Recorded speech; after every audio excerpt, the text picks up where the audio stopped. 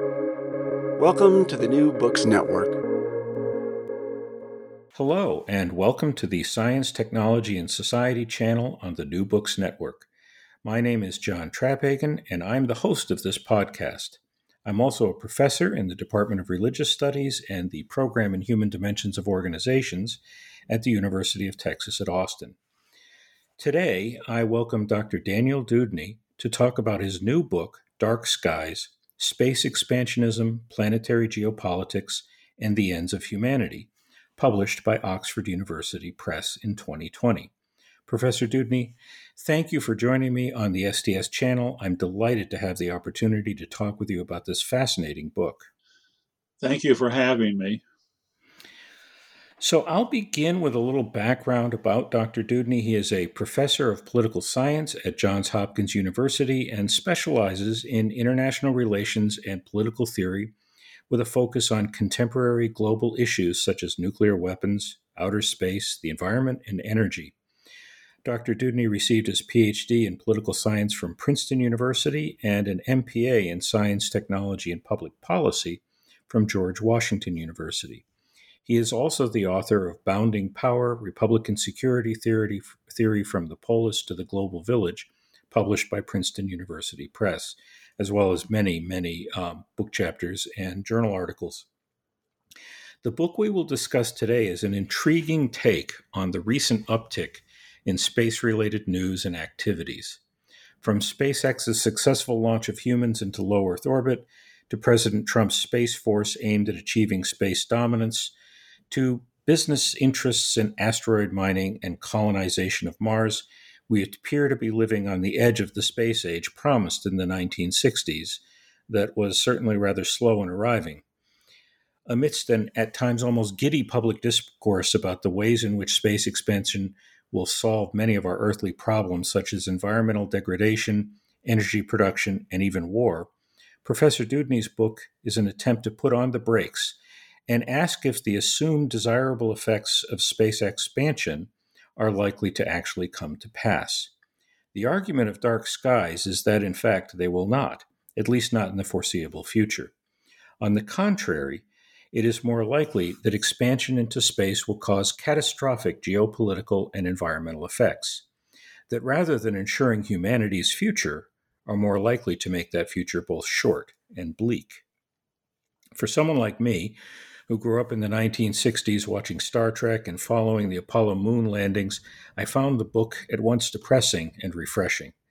I actually learned of Dark Skies from a strong supporter of space expansionism, an engineer with years of service in NASA, who sent around an email indicating that he had read the book, thought the argument was quite well developed, and then suggested that all of those in favor of space expansion need to get to work to counter the argument. Clearly, you have caught some people's attention, and so we'll talk in some detail about this as we go through the interview. I'd like to begin our conversation by asking what led you to develop this project and how you came to be interested in the idea of space expansionism and the potential threat that it may represent for humanity. Well, like you, I'm a product of the heyday of the so-called first space age, 1960s and 70s.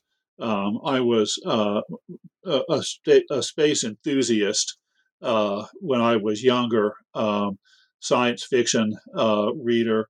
My father had actually been in the Air Force. He worked for an aerospace company with a contract.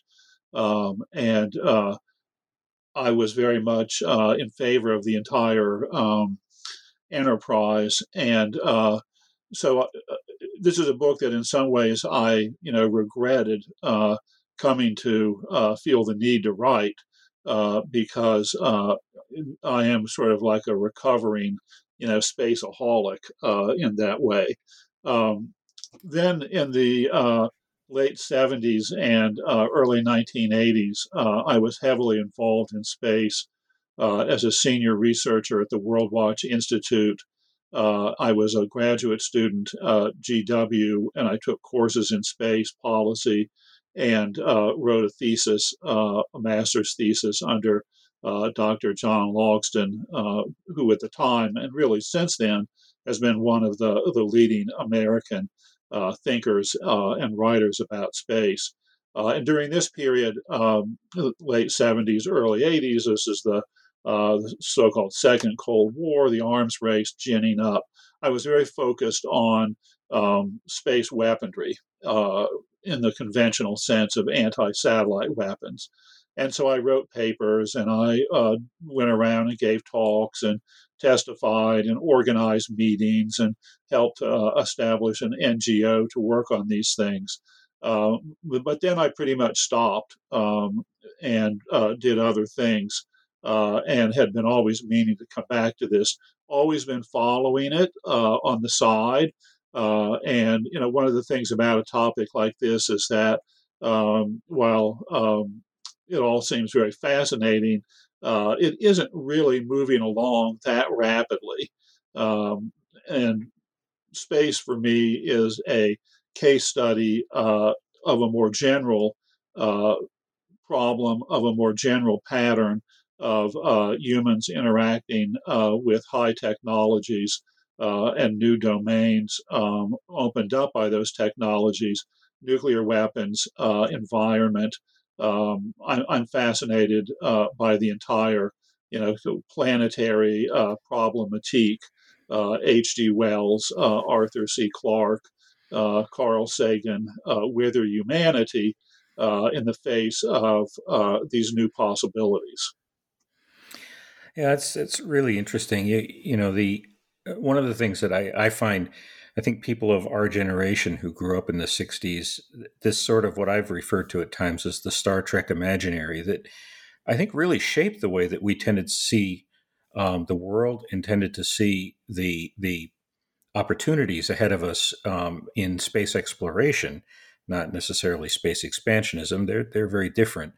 But I think one of the things that you point out very powerfully in the book is the sort of naivete that has shaped a lot of the ways that we have looked at that. And I think early in the book, you make a really interesting observation that despite the fact that our planet seems like a space of abundant life and resources, and I think this is actually where some of this naivete, crops up. We actually live in what you describe as kind of an oasis in the middle of a vast wasteland that is really inhospitable to human and other forms of life as we understand it. And so I wonder if you could talk a little bit about this idea and why it's important as a frame for thinking about space expansion. Well, there's really two questions here. One is about the imaginary and the naivete, and the other is about Oasis Earth. So let me first speak to the question of the imaginary, and that's a great phrase, the Star Trek imaginary, and I think that it captures very well a key feature of space, which is that it has been in science fiction subject to this immensely captivating imaginary. And in many ways, science fiction is the organic literature of scientific technological modernity. And people, ever since the 18th century and increasingly ever since, have been exposed to various alternative futures in which transformations, large and small, because of different science-based technologies and different places made available to them. And so there's a sense in which we have now a global space culture. People talk about this astroculture, and it is all a product, or let's say 90% a product of a kind of literary, scientific, technological imagination. And while there are a lot of dystopian scenarios in these literatures, the overwhelming sort of legacy or implication of this literature and of this widely held imaginary is to make space seem feasible, desirable, and inevitable. and it's probably neither of the three to any significant degree. So that's the point on imaginary. Um, and on Oasis Earth, this is a central point in the book.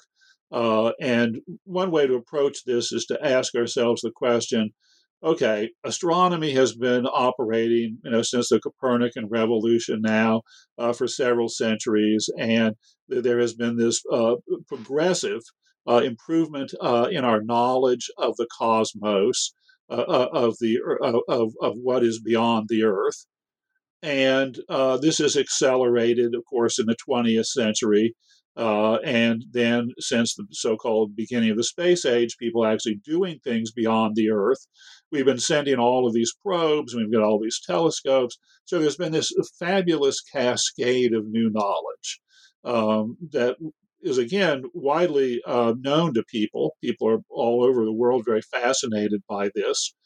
And it's mesmerizing. Black holes and supernovas and these weirdly alien landscapes. And so I asked the question, well, this is great, but could you astronomers, sum up, a short list, most important in terms of practical implications for humanity?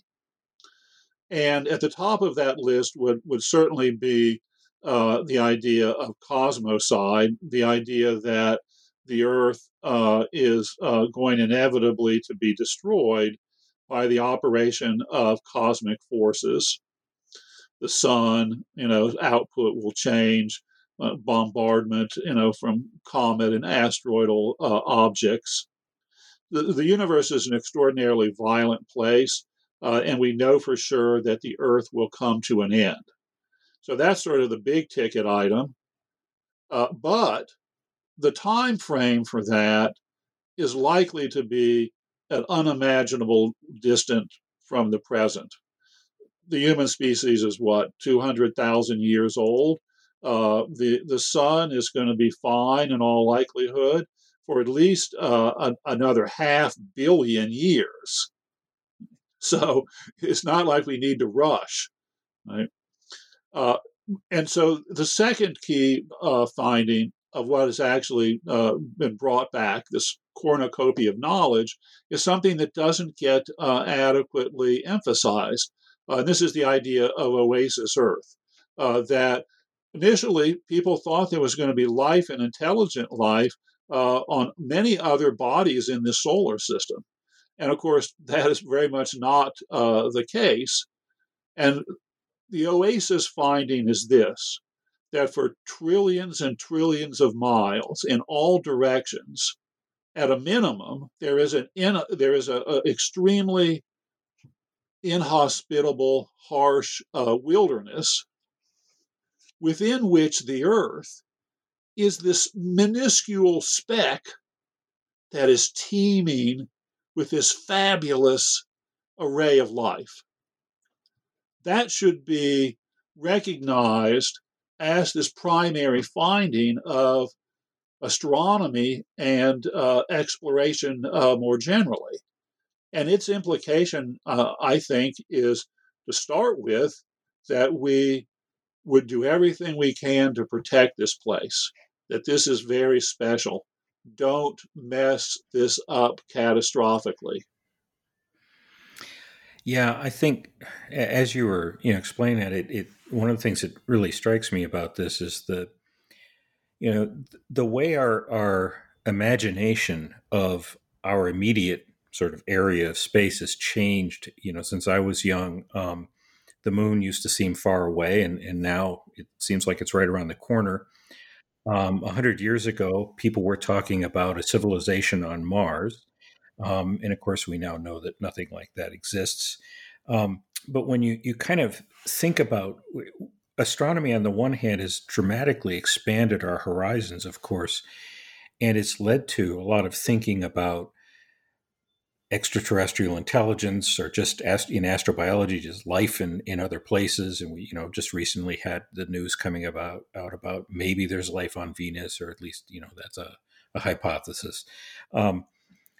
And yet often forgotten in that, and I think maybe this actually in some ways comes back to this Star Trek imaginary, often forgotten in that is the distances are just astonishingly huge, really even just inside our own solar system, forgetting about anywhere else. And so that concept of the oasis, it is this little tiny speck of a whole lot of life and a lot of interesting stuff in a very vast space about which we know really very little, even in our own solar system. So that is a really wonderful point, a wonderful way to think about and maybe change the way we think about our sort of location here and how we're related to the other planets in our solar system.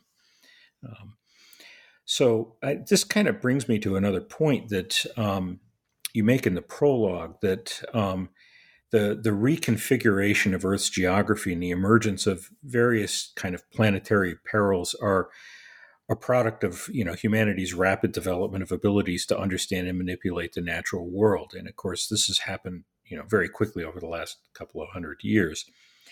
And you note that there's this never-ending expansion as a sense of an assumed context in which this has not only happened but will continue to happen, and yet the space that we live on Earth is finite, and we've started to really recognize the limitations as that growth has continued. And so, expansion into space, as I understand the argument, opens the door to a vast expansion that may well be beyond our capacity to control.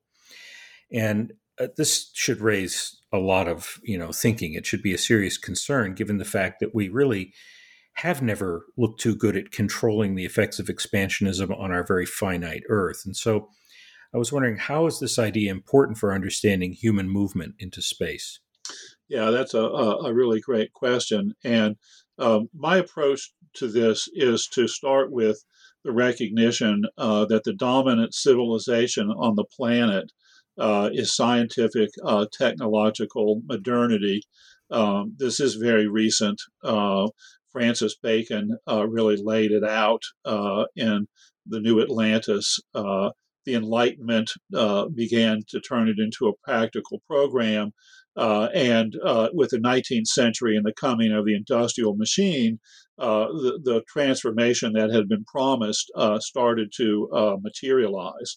And we are on a river of technological innovation. The idea that we will innovate ourselves out of problems is something that is now part of the grain of our civilization.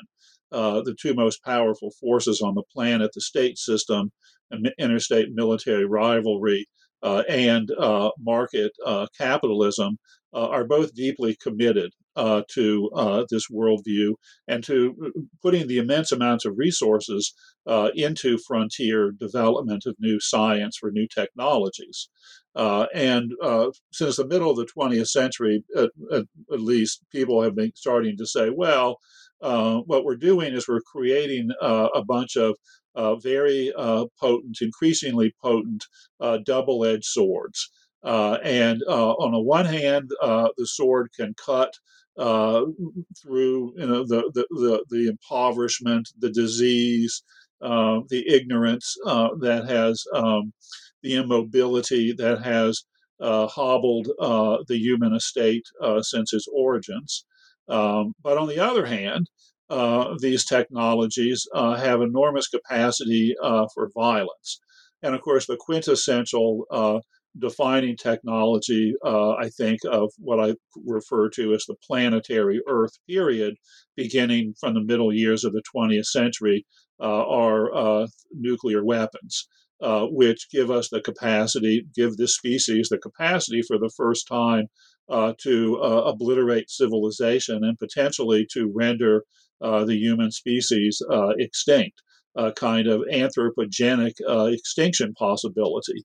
And when we think about the world as being radically transformed in this way, and all of these new capacities come along, the question that we invariably have to ask ourselves is, well, are we really capable of steering and governing these technologies in a way that will preclude their catastrophic and existential consequences.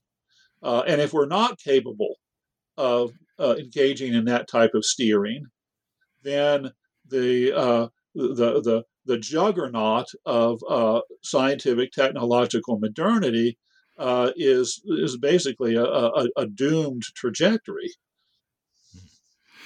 Yeah, it's when you describe that as sort of innovating our way, out of our problems. And another way that I often think about it is that seems to have become, very common in the contemporary world is to engineer our way out of our problems. It seems that many of the difficulties that we face are perceived as being engineering problems or engineering challenges rather than social or cultural challenges that have something to do with the way that we interact with the world and the way that we think about our relationship to the environment. And I thought that was a theme that just kind of ran through the book is that this is expansionism is a social thing. It's not just an engineering thing. It's a social and cultural thing. And we carry with us, as we'll talk about in a few minutes, this kind of consumption mindset. At the same time, we see exploration or expansion into space as being a way that, through engineering the technologies of space travel, we can engineer solutions to our problems. Does that make sense to you? Absolutely. I think that is the prevalent mindset, engineering mentality. And look, the best example of this is right now with the coronavirus plague. Everyone is waiting for the vaccine.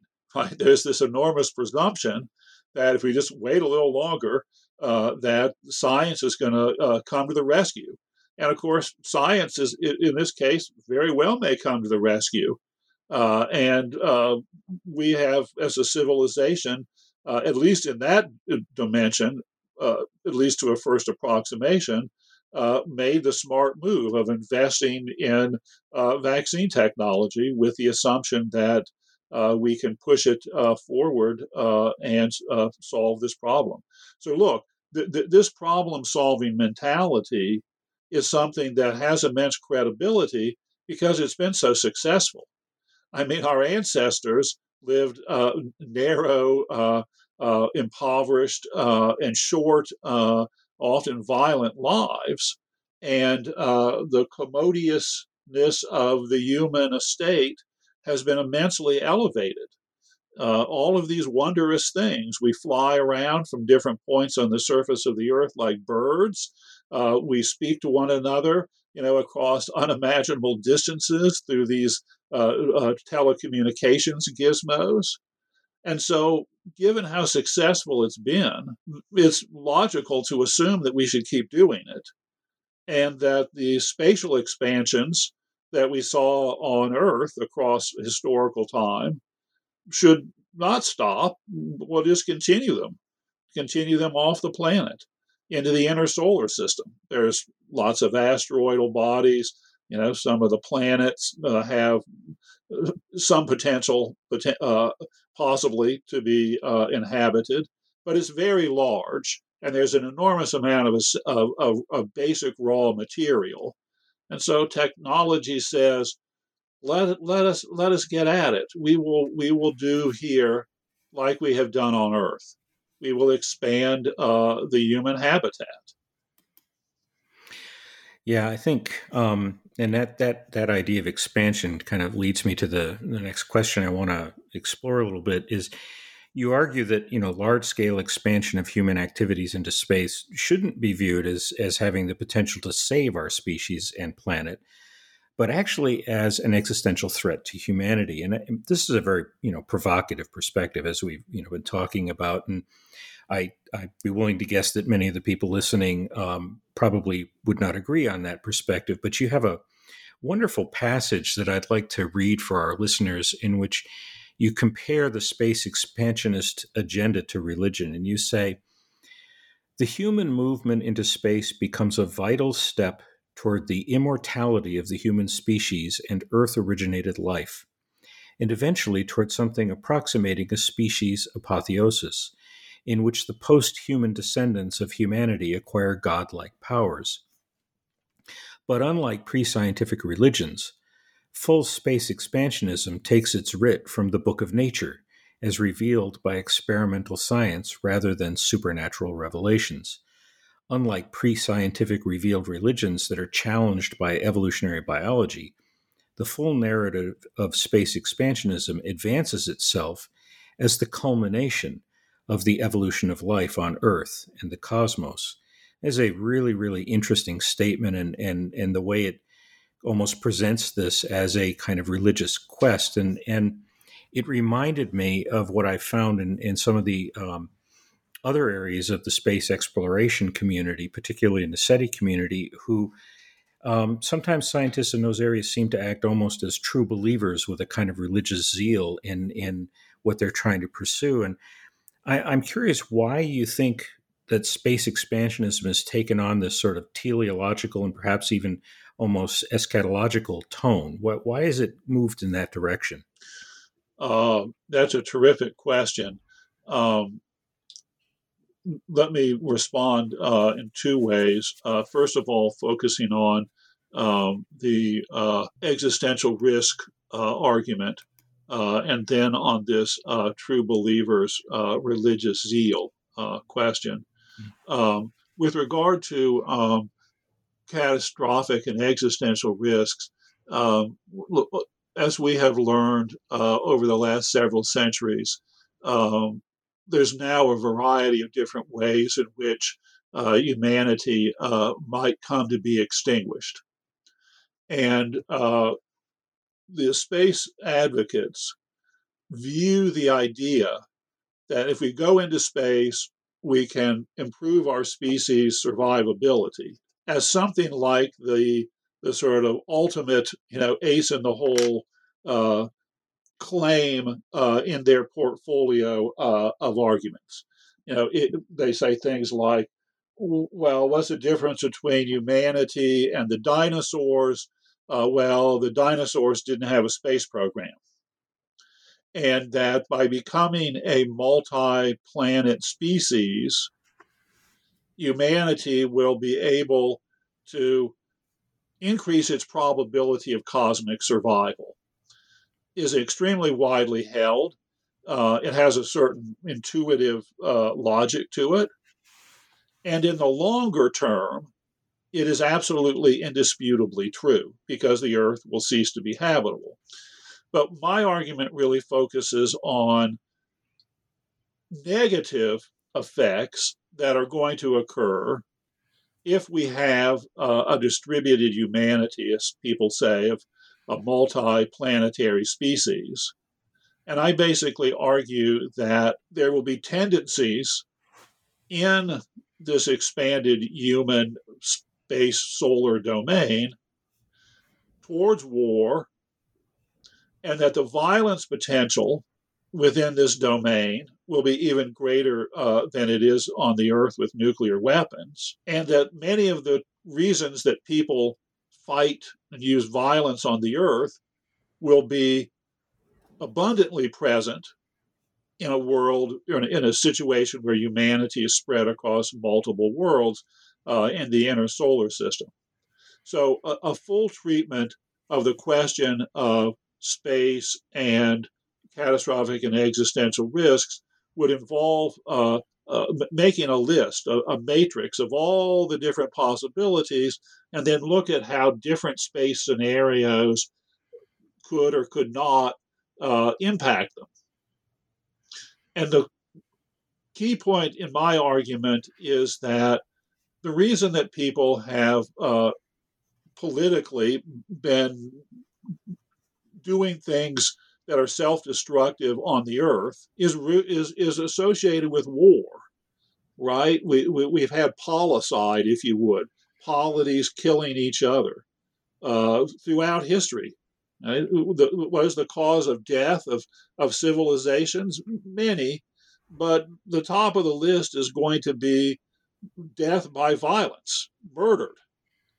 And so as long as humans continue that type of behavior in space, in combination with this multiplication of powers, the result is very likely to be catastrophic and existentially disastrous.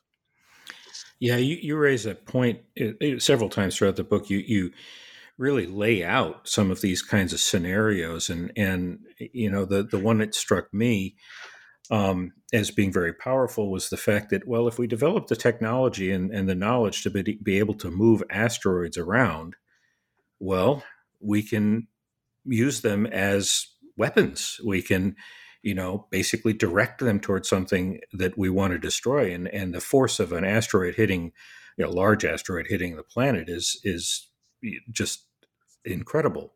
The amount of destruction would be really stunning. And you actually had a really interesting argument. You talked about kind of the power of nuclear weapons on our planet and how that changes as the expanse of space that we move into gets larger. Could you talk about some examples related to what these threats really are? Well, space is radically unlike the terrestrial environments in which humans have always lived. And of course, one feature that's different is that it's a near hard vacuum. It's washed by all of this radiation. There's extremes of temperature variation. But perhaps even more important and difficult to grasp practically is the extreme velocities with which objects in space are moving relative to each other, and the extreme quantities of energy and thus violence potential that is inherent in an environment where all of these objects are moving so rapidly. The asteroid striking the Earth, everyone's aware this happened. We have all of these images of it. The reason that that's so destructive isn't because of the mass of the asteroid per se. It's because of the velocity with which these objects are moving. A good benchmark is orbital velocity.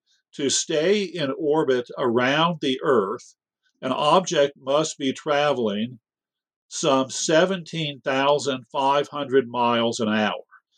That's multiples of a fast rifle bullet. And so when objects traveling that velocity, or velocities even greater than that, strike, they release enormous amounts of energy. And so this is just to say that the space environment is intrinsically violent in ways that are radically unlike what we're familiar with, and that present enormous array of potentials for weaponization, one of which you mentioned, the so-called planetoid bomb. Inherent in developing space on a large scale is going to be the development of technologies to move mass around the solar system. And once that technology is developed, the difference between inserting an asteroidal mass into an orbit so that we can build some space city and aiming that asteroid so that it obliterates much of a continent, it's just a difference of trajectory. So it's another one of these double-edged swords. If the advocates are right, we can manipulate all this asteroidal and lunar mass and create habitats within which large numbers of humans might live. But that technology is also inherently an extremely potent violence capacity. So the people that are in favor of expansion, they're very smart people, lots of really interesting ideas. So sometimes I refer to them sometimes as sort of true believers in space expansionism. And actually, as I thought about that when I was looking at my notes here, I was watching the first two episodes of Star Trek Discovery last night, and they talk about the far future remnants of Starfleet as being the true believers, which is just kind of an interesting thought, or I guess an aside. But if people can see this, right? As you noted, the idea of an asteroid being used as a projectile to wipe out a continent, everyone who thinks about this go, yeah, I can see how that can happen. So how is it that space expansionism has taken on this kind of teleological sort of tone and taken on a kind of salvation mindset about this? The dangers are obvious. They're not really hidden. So why do we have that mindset? Yeah, that's a puzzle, isn't it? Yeah. Because it really isn't, if you would, rocket science to figure out some of these violent scenarios. Well, it starts back to this point that you were raising earlier about the semi-religious character of this. And, we look at people's behavior on Earth with regard to things they believe with regard to religion. And there's a wide band of behaviors that seem to be um, justified, motivated by sentiments that are characterized as religious. And so you look at the character of this part of space expansionism. You read that quote from the book. And essentially, what's happened here, this started to happen in the middle of the 19th century, associated with a group most developed in Russia of cosmism. And it's a sort of Darwinian naturalization with technology of the essential religious narrative that previously had been non secular and non natural. Basically, naturalize the core narrative of salvationist religion. And so, once people began to realize that the plasticity of organic life over time was enormous, and reasonably hypothesized that manipulation of the trajectory of evolution would become technologically possible. They didn't know specifically about genes and DNA and all of this, but they made the not unreasonable leap that this has happened in nature, and we're figuring out everything about nature, and so we're going to be able to figure out how to transmute humanity. And so this is many different labels for this. One of them is transhumanism. Has been a major part of the larger space expansionist narrative all along, because the presumption is that people, A, are going to be getting this technology, but B, most importantly, perhaps, the space environment is inhospitable for humanity. And therefore, for humans and their descendants to thrive in space, they're going to have to evolve. And that, aided by technology, they're going to potentially evolve into a variety of forms that will be descendants of humanity, but might look very different from humanity. And this is to say that we're going to be getting speciation, uh, um, species radiation, as the biologists say. And I asked the question, well, if this is very likely, nearly inevitable, is this something that we would knowingly take steps to realize? And I say it's doubtful, because we're basically creating the possibility of, well, look, in this solar system, there will be potentially multiple intelligence species, all descended from us, with at least our technological level. And, what could go wrong? You look at the ways in which people have behaved towards one another on the Earth because of these trivial cosmetic differences that get ginned up into race. And imagine an insectoid descendant civilization. And the idea of peaceful coexistence arms control, cooperation becomes vanishingly improbable. And so I say we have technological capabilities that are going to take us on paths that, if we look step by step and think through, we're not going to want to be where we end up. And part of the maturation of our species, and this is a theme that Carl Sagan developed quite nicely, the maturation of our species is the capacity to make judgments and implement various forms of restraint with regard to the range of technologies that are going to be open to us. Yeah, I think that issue about the evolution, the future of human evolution is one of the really intriguing sort of themes that you develop throughout the book. And it's interesting. I think you make the point somewhere, that this is not a novel occurrence. This is what happened to the Neanderthals when modern humans emerged and were quicker and technologically better. The Neanderthals were an intelligent species, and they had technologies and language and all sorts of things that we would attach to intelligence, and yet they were overpowered or overrun by our ancestors who emerged. And there's no reason to think that process is, sometimes I think humans forget that we live in an evolutionary flow. Change is constantly going on.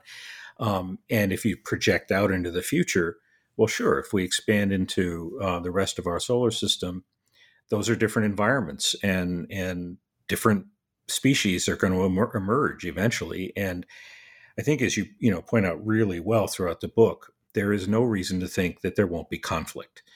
And the conflict, of course, at the level of the kind of powers that are involved, becomes threatening, really, for any species, any life that's in the solar system, and certainly for our form,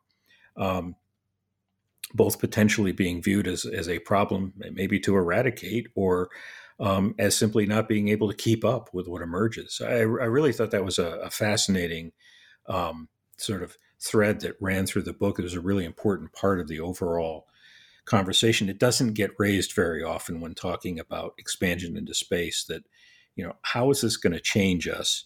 And not just like change our outlook on things, but literally change us as a species. So I really appreciated that. Let me turn a little bit now, kind of, as you work through the book, you argue, I think, very convincingly that humans will take their consumptionist economic philosophy and their tendency towards political conflict into space, as we've been talking about. And you make a really strong case for the idea that many of the social and political benefits claimed for space expansionism are really little more than wishful thinking on the part of those in favor of expansion. There isn't really a whole lot of evidence to support the idea that these things will come to fruition. But as I read the book, I found myself thinking, wow, this guy's got a rather dark concept of human nature, and seems to assume that humans are unlikely to change as they enter the cosmos. And so I'm just going to throw this at you. Won't we change as we move into the cosmos? Won't we get over this? Won't we mature from our adolescence as a species, as I think often is described in the Star Trek imaginary, and become full-fledged adults? Well, many of the people who write about space seem to hold this view, sometimes implicitly, but often explicitly. And I think this word ascensionism helps get at the kind of primitive mentality at work here, which is ascensionism is the idea that humans are kind of hardwired to think that which is spatially elevated is not only more powerful, but also ethically superior. There's a sense in which the geographic axiology, the geographic axis of value in religions is all very ascensionist. Heaven is above and hell is below. And this is pervasive in our language. Take the word superior, for example. It simultaneously means spatially above, but also, better more generally. And we talk about states that are getting more powerful as rising in power. So this sort of ascensionist um, psychology, if you would, that's kind of hardwired in humans, is part of the basis for why we have this enormous optimism about these outcomes. Do I have a dark view of human nature? Well, of course, my answer would be that I have a realistic one. And that it's mixed, that humans are capable of, astounding acts of depravity and angelic acts of heroic, artistic, and ethical action. Um, will we change? If we don't change, then it will be very problematic. That's really my argument. I don't think that it's likely that we will change, but I don't want to exclude that as a logical possibility. But simply to say that you've got to make the bet that humans are going to get better as they go up, which seems to me very dubious, or the assumption that genetic engineering technology will over time enable the production of superior humans, not just with regard to their mental capacities of memory or what have you, or their lifespan, but also their ethical possibilities, their capabilities for self-restraint and for various types of cooperative activities. I think that that's potentially possible, but the doing of that is itself going to be extremely problematic, ridden with conflict, and that, as I say in the conclusion, the decision about whether we should go into space in a large scale should now be largely negative. But several centuries from now, after humanity has hopefully successfully ridden through these revolutions with regard to the habitability of the earth, the control of large scale violence, the application of information technology, artificial intelligence, artificial superintelligence, genetic engineering, we're going to have to confront choices with regard to these technologies, whether or not we go into space. But making the right decisions for these technologies will be vastly harder if we go into space. Yeah, that's I think a really wonderful insight in the conclusion as you really bring forth this issue related to expansion into space. And you argue, I think, very convincingly that this push is really kind of a product of a sort of adolescent impatience, in which are impulses for experiencing really cool things. Space is romantic. It's cool. It's exciting. Black holes are cool. Venus is cool.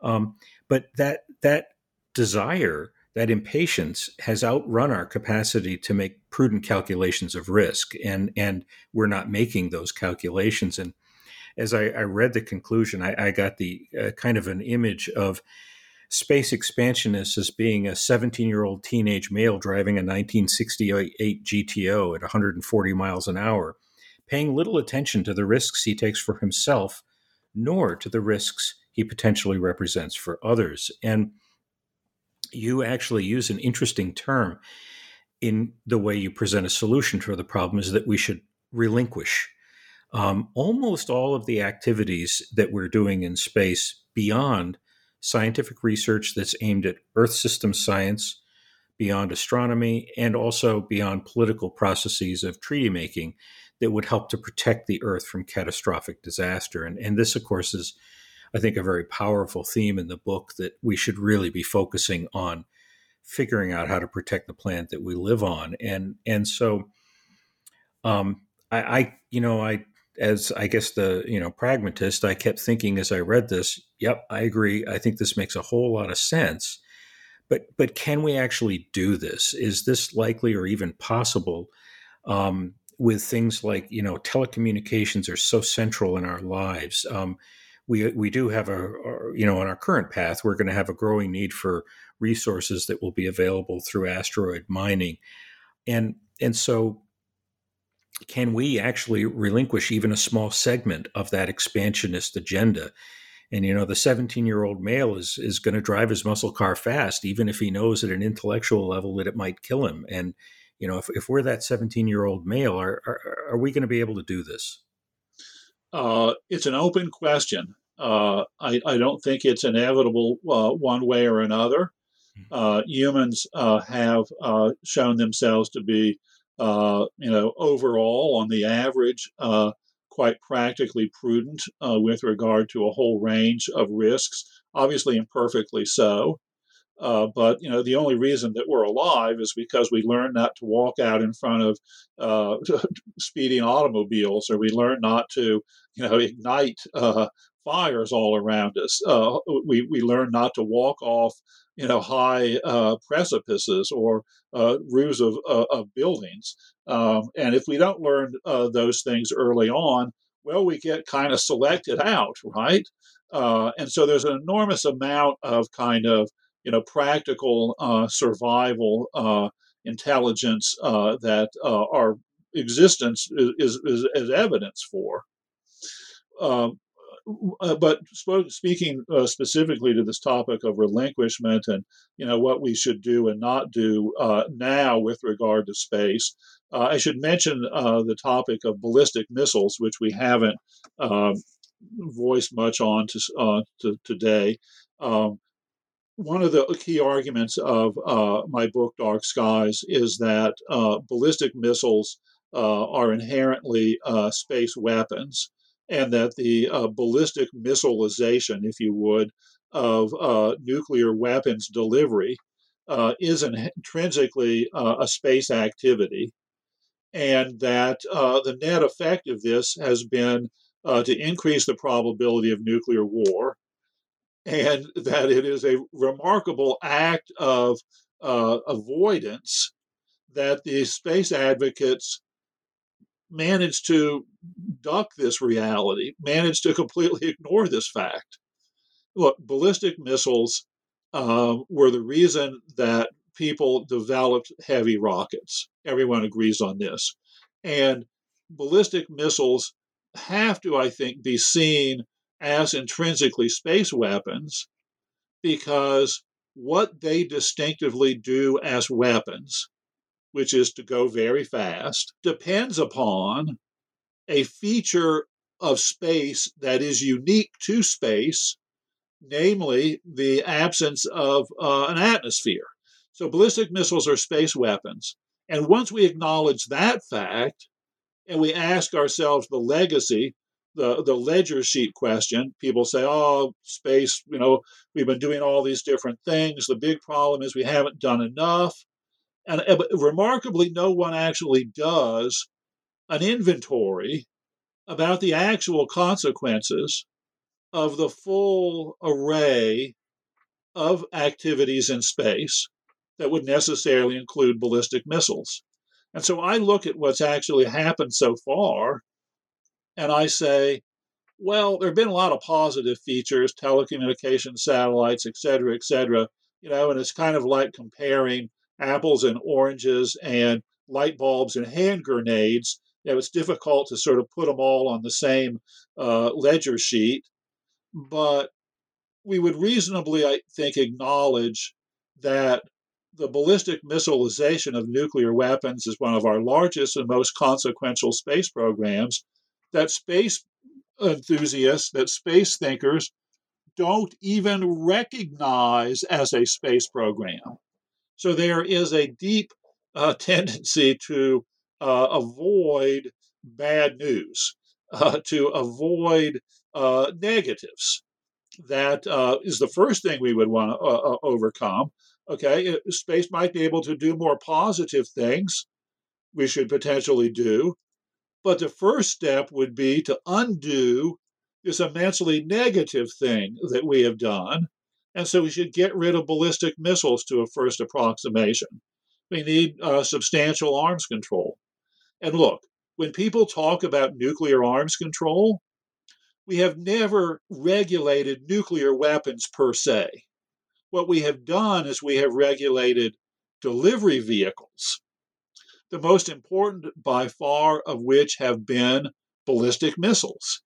And so what we call nuclear arms control has been, to a first approximation, ballistic missile space weapons arms control. And to the extent that that has lowered the probability of nuclear war, that would have to be seen as our most successful and consequential space program in a positive direction.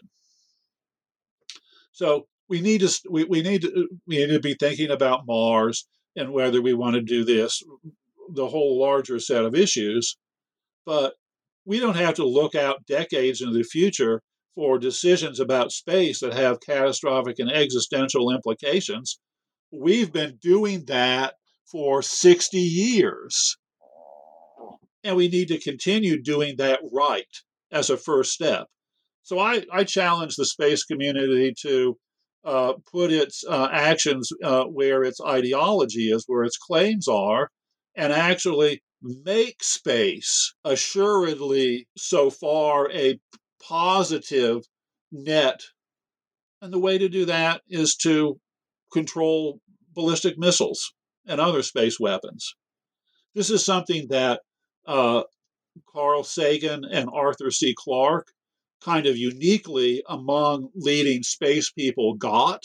Right? But it's not the dominant view among the space world, among the space cadets, among the space believers. Yeah, that is definitely not the way it's perceived. The ballistic missile programs are viewed as part of the the Air Force, which raises also an interesting question. I'm just curious. Do you think the emergence of this new space force might contribute to moving the idea of ballistic missiles into being thought of as part of a space program? Well, that's an interesting question. I understand there have been conversations about that. But I think that the creation of a space force is kind of a quintessentially bad idea. That the last thing we need at this point, given all of the other needs we have on this planet, given the dangers involved in further weaponization, the last thing we need is to create, a bureaucracy with the writ to dominate space. I mean, people, I don't think appreciate the degree to which the Trump administration in this area, as in so many others, has crossed historical lines with regard to U.S. space policy. The Trump administration has declared that it is the goal of the United States to dominate space. And of course, if we are able to dominate space, that means that every other country, great power on the planet, will be vulnerable to our dominance. And they also have committed, at least at a declaratory level, to building a large space-based ballistic missile interception system. Now, they haven't spent much money on it. It's going to be fabulously expensive, very problematic to do it for a variety of reasons. But the Trump administration has basically crossed over a line and has committed the United States, at least at a declarative level, to dominate the planet. Now, you don't have to be a kind of advanced student of international relations to see that other countries are going to react to that kind of the same way we would if they did something like that, which is to deploy parallel systems to similarly attempt to contest. And so Do we want to have an arms race to dominate near Earth space? Is that really in the American national interest? Look, and this is part and parcel of a more general attack by the Trump administration on the architectures of mutual restraint with regard to nuclear weapons that were slowly, with a great political difficulty, woven together over the long decades of the Cold War and after. They're like throwing them out like used beer cans. Mm-hmm.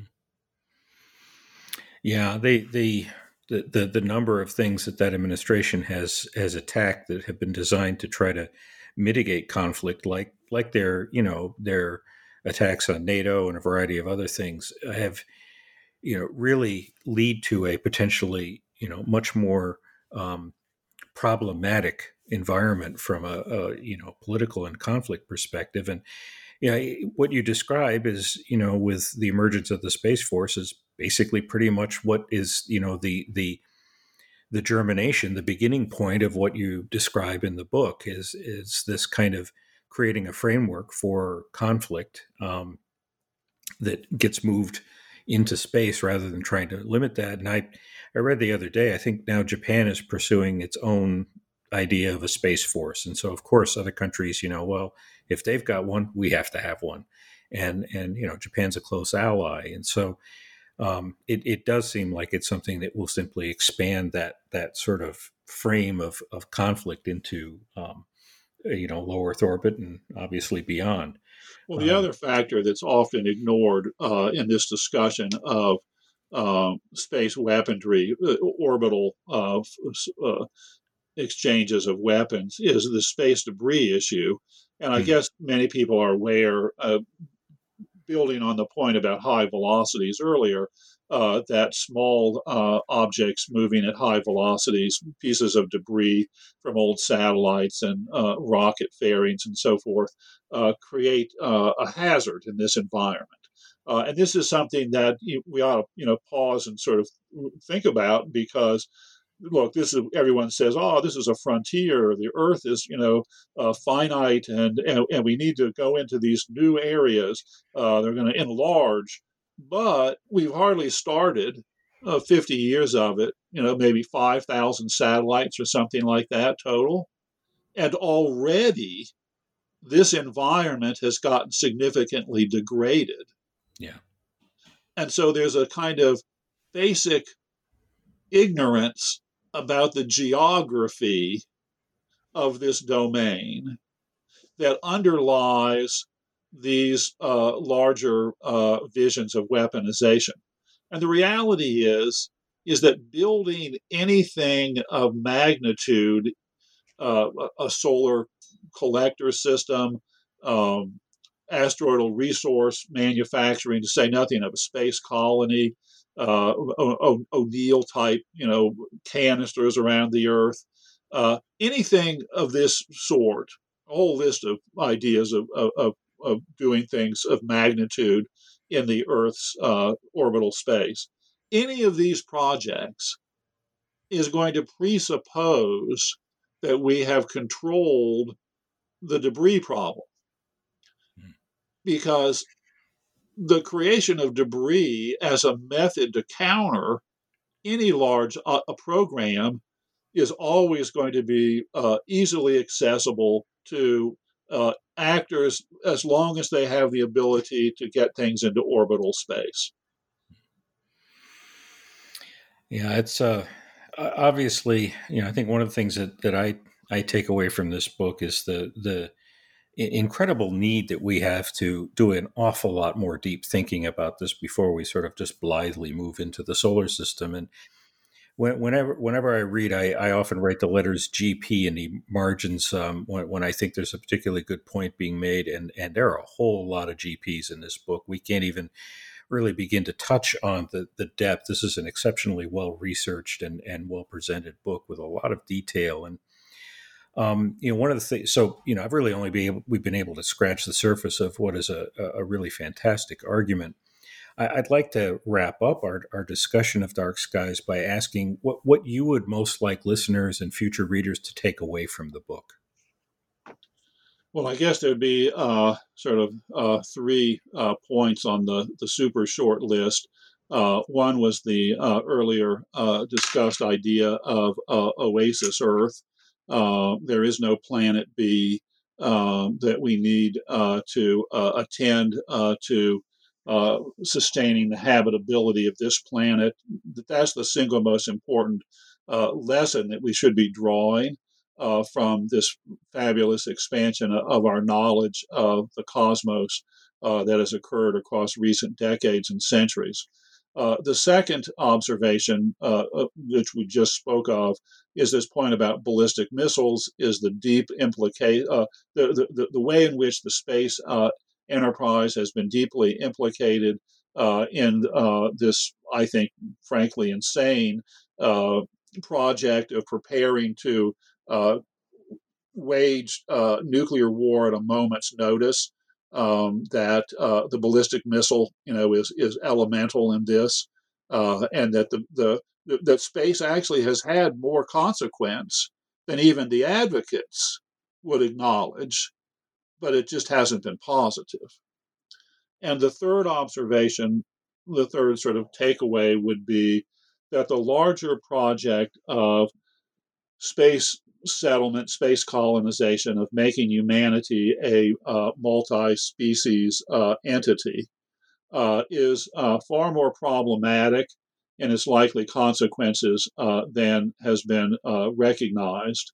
And that there are a variety of good reasons to believe that project should be relinquished, that we should simply say no to the project of colonization and settlement of the solar system for the foreseeable multi century future. And that we do so in order to improve the prospects for human survival.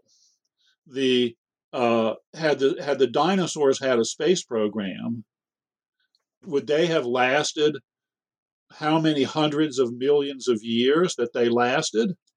Not if their space program is or would have been like our space program.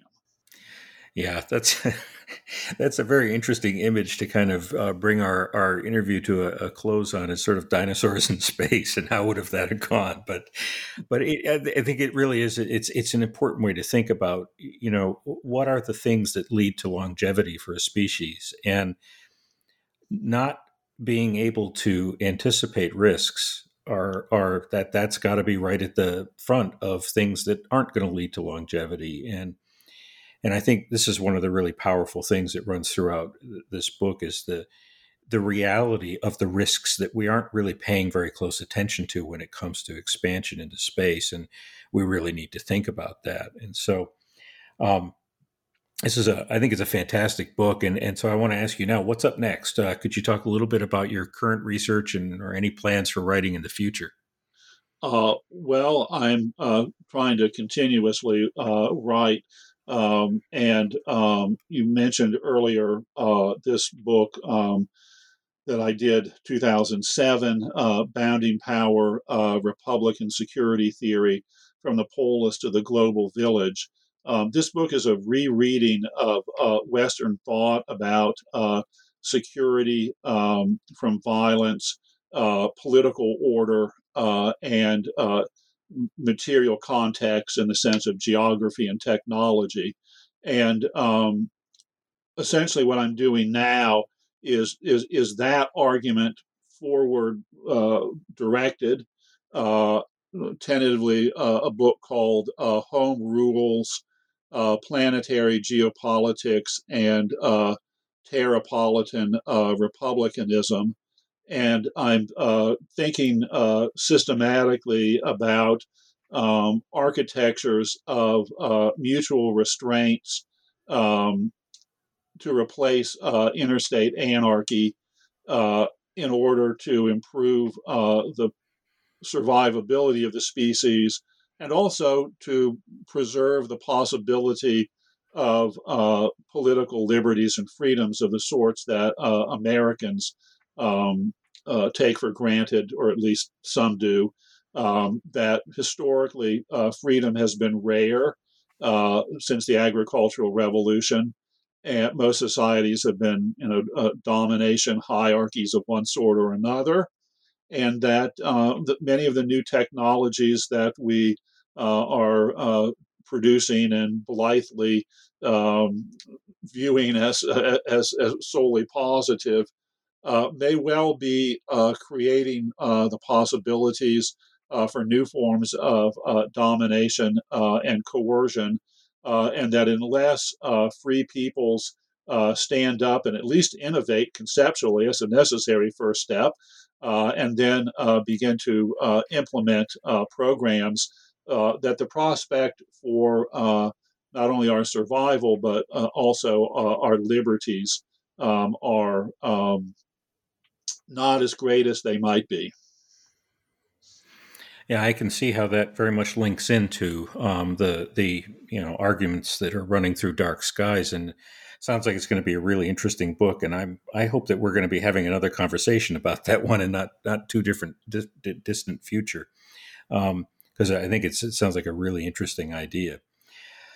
Well, I think we've had a really good conversation, Dr. Dewdney. I want to thank you again for taking the time to join me on the Science, Technology, and Society channel of the New Books Network. It's really been a pleasure talking with you. I've learned a lot more, and really think this is a tremendously provocative and important take on the influence of space exploration for the future of humanity, and really encourage people to read it. I think it will change a lot of perspectives. I think as more people look at this and think about it seriously, I hope that it opens some eyes about the sort of naivete with which that we have approached this question of expansion into space, and get us to think more critically and deeply about it. So thank you very much. And I look forward to having the opportunity to talk with you again about the next book. Well, thank you for having me.